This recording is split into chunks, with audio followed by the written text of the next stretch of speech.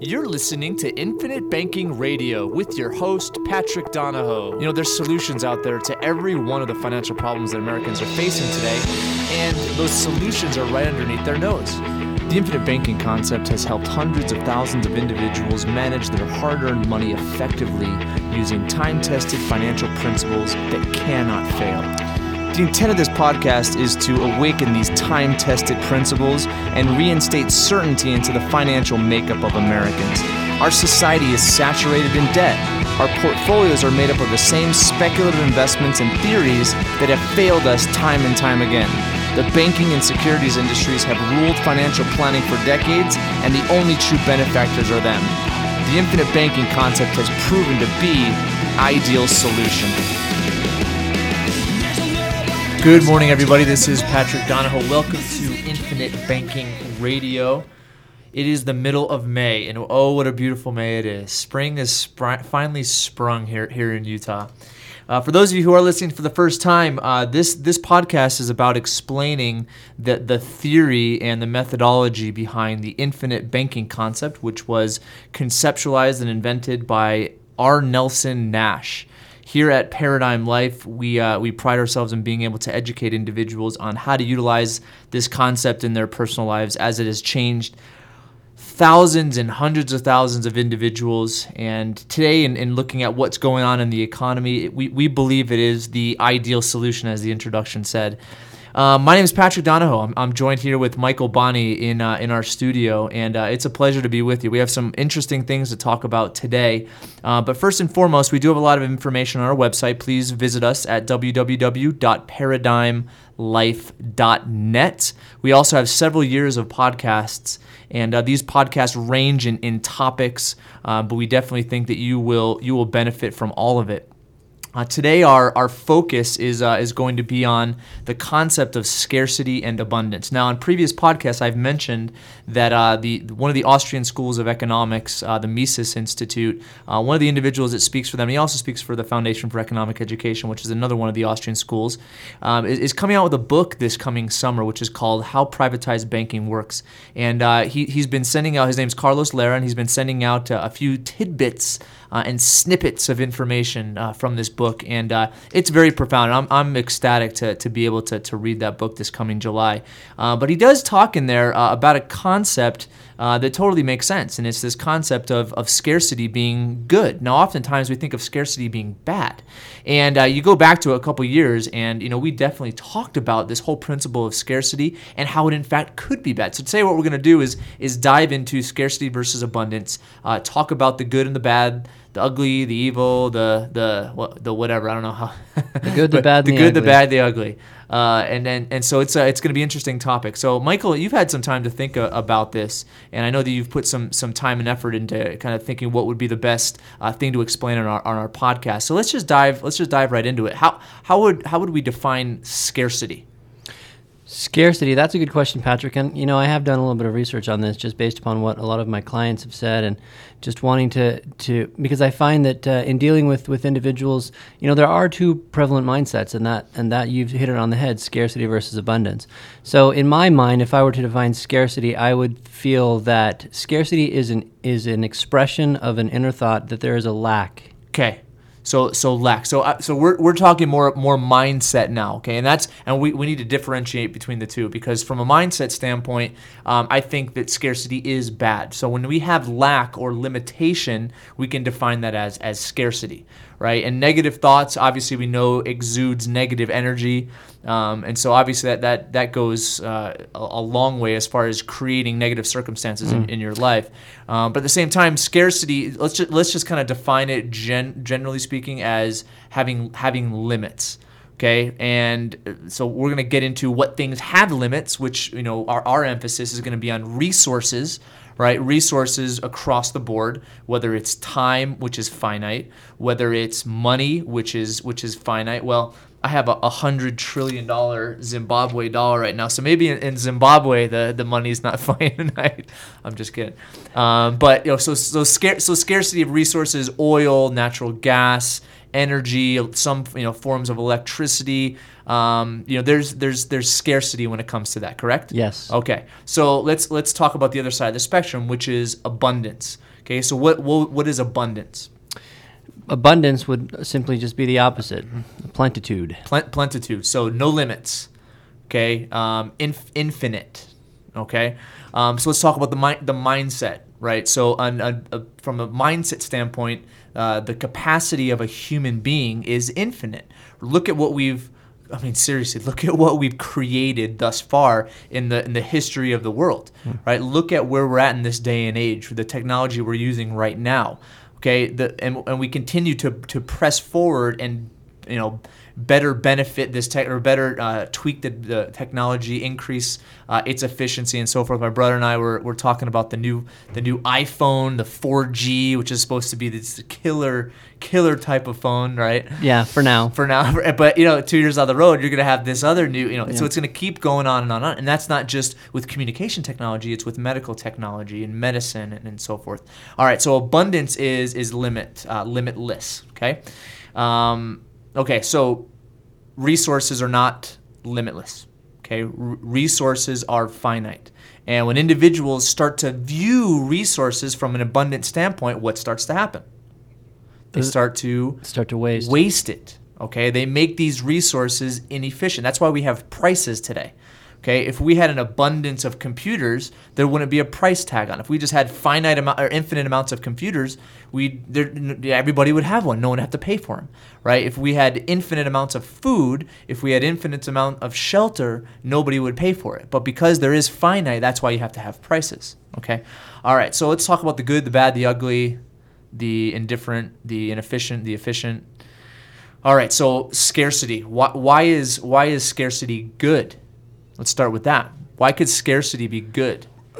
Well, to a certain degree, it would force you to, if there were a scarcity of dollars, if you had a scarcity of dollars in your budget, it would force you to take stewardship over those dollars. Exactly. So you define where this amount of dollars go, where this amount of dollars go. Okay. Right. So scarce resources, okay, prices, time, money. I mean, we only have a certain amount of time during the day, which is finite, okay? And in that time, we choose where we are employed, which ultimately leads to the money that we have. So that money becomes finite. Even though our capacity to earn money is infinite, okay, the actual dollar amount that's in our bank account is a dollar amount. It's a number. It's a finite amount. When we spend that money, and all of it's gone.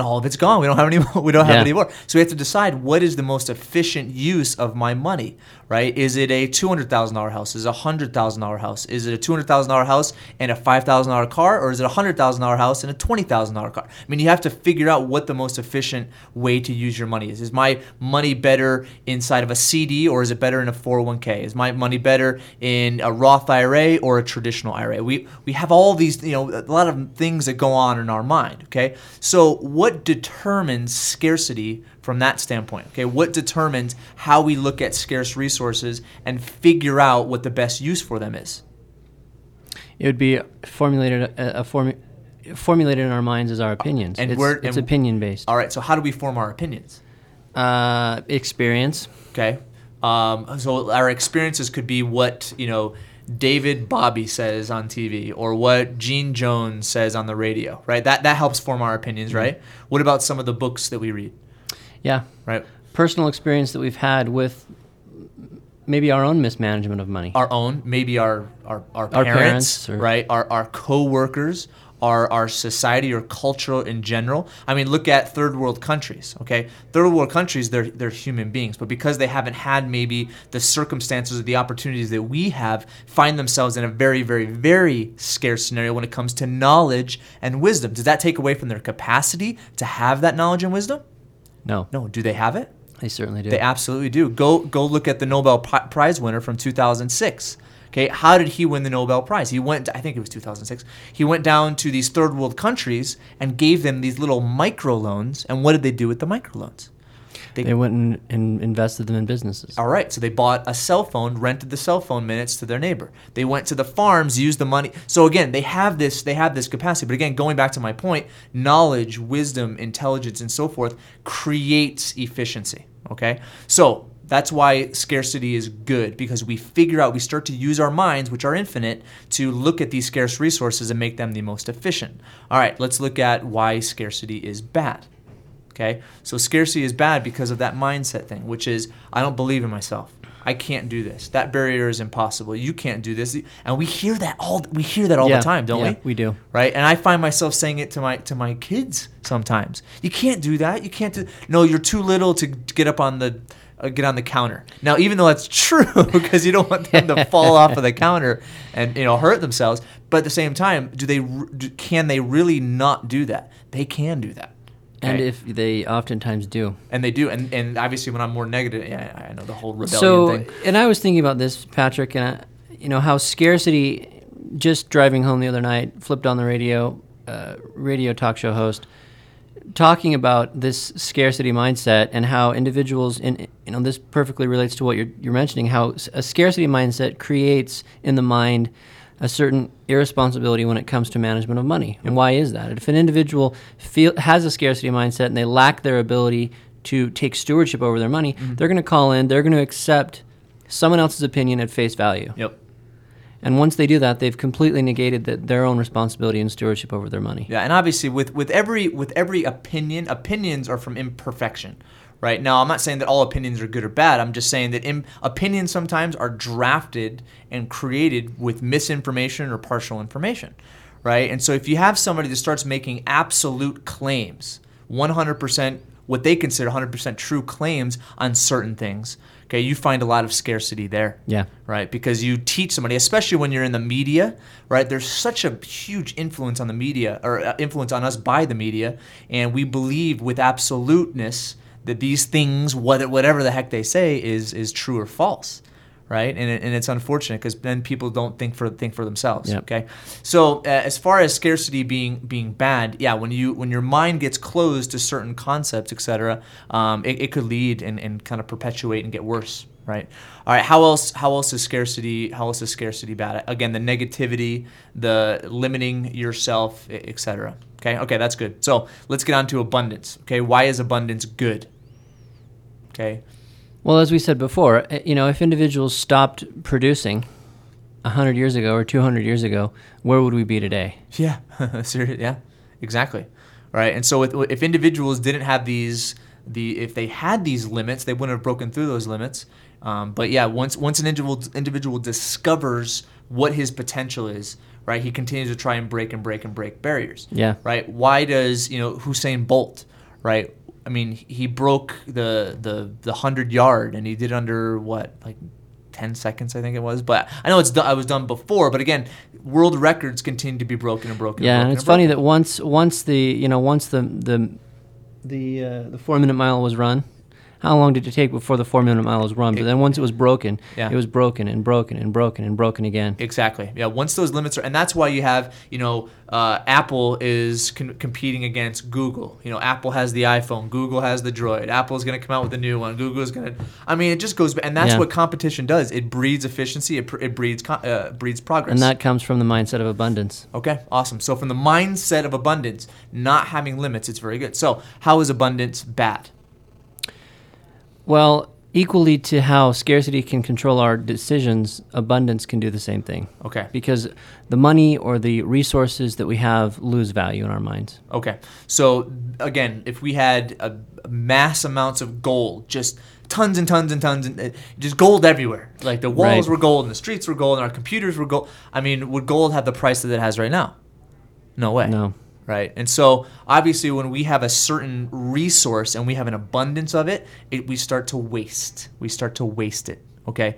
That's why when, this whole idea of Parkinson's law, which you and I always talk about, okay, when you have Parkinson's law is basically the more money you make, the more money you spend. So as you have a raise, okay, that comes into your coffer, into your bank account, right? What is the individual's tendency to do with it?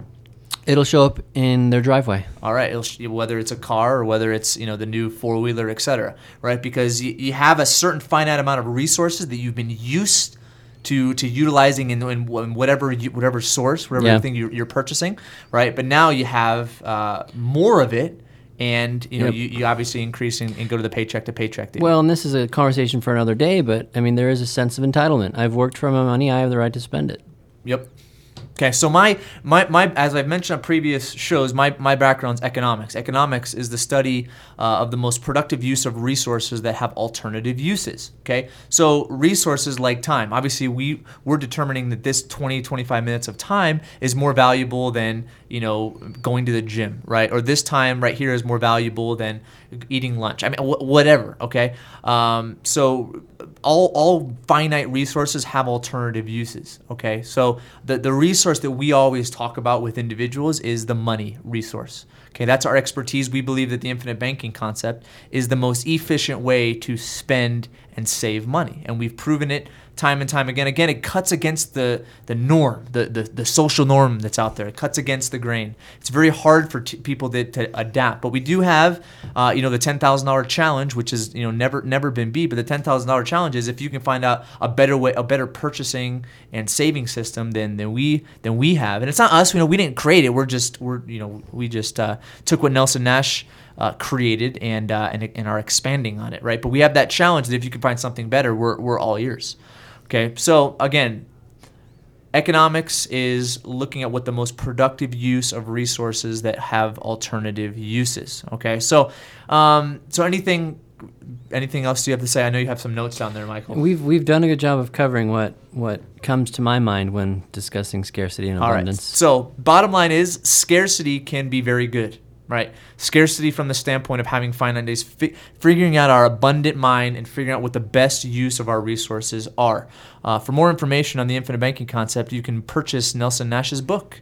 You can go to infinitebanking.org. He has an audio book on there. He has an ebook on there, and then he has the physical book. It's a great read. We teach the concept because it takes some outside the box thinking, and especially with individuals' unique set of circumstances, we help formulate a plan around that. So if you'd like more information about our company and how to set up a free consultation, our phone number is 800-870-8670, or you can email us at info@paradigmlife.net. On previous podcasts, we mentioned that we do have a new article that came out, and the article is for real estate investors. You can access that article at www.bank BeYourBank.com. Oh, brother. BeYourBank.com. It's been a long day so far. So BeYourBank.com. www.BeYourBank.com. We also have an article coming out soon that's for professionals, doctors, chiropractors, dentists, and so forth on how to use the banking concept in conjunction with your practice. So definitely stay tuned for that. So, Michael, any parting thoughts? No, always good to be here. Okay. It's always good to have you here. Thank you. All right, so I'm going to read two quotes in parting.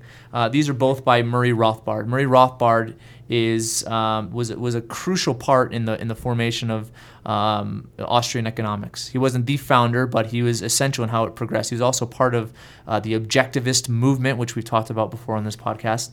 So here's how he talks about the whole idea of scarcity. He says, all human life must take place in time. Man's time is always scarce. He is not immortal. His time on earth is limited. Each day of his life has only 24 hours in which he can attain his ends. Time is a means. All means are scarce. And here's another awesome quote. It says, the origin of all property is ultimately traceable to the appropriation of an unused, nature-given factor by a man and his mixing his labor with the natural factor to produce a capital good or a consumer's good. For when we trace back through gifts and through exchanges, we must reach a man and an unowned natural resource. In a free society, any piece of nature that has never been used is unowned and is subject to a man's ownership through his first use or mixing of labor with this resource. So again, what that points to is man's capacity to utilize resources is infinite. However, the resources themselves are not. Okay, so one of the most profound resources we have is time. that time is well spent when you educate yourself, because what it allows you to do is become more efficient with your time. Money is also important because money is a byproduct of your capacity. It's a byproduct of your effort. It's a byproduct of your labor mixed with these resources that we're talking about right there. It is basically it's a measurement of that. Okay? Money is finite. Okay? However, your capacity to earn money is not. So it's a very, very interesting subject, and maybe we'll do a kind of a part two. Follow up. All right, guys. Well, thank you for your time today. Appreciate it. Have a great week, and we will talk to you next week.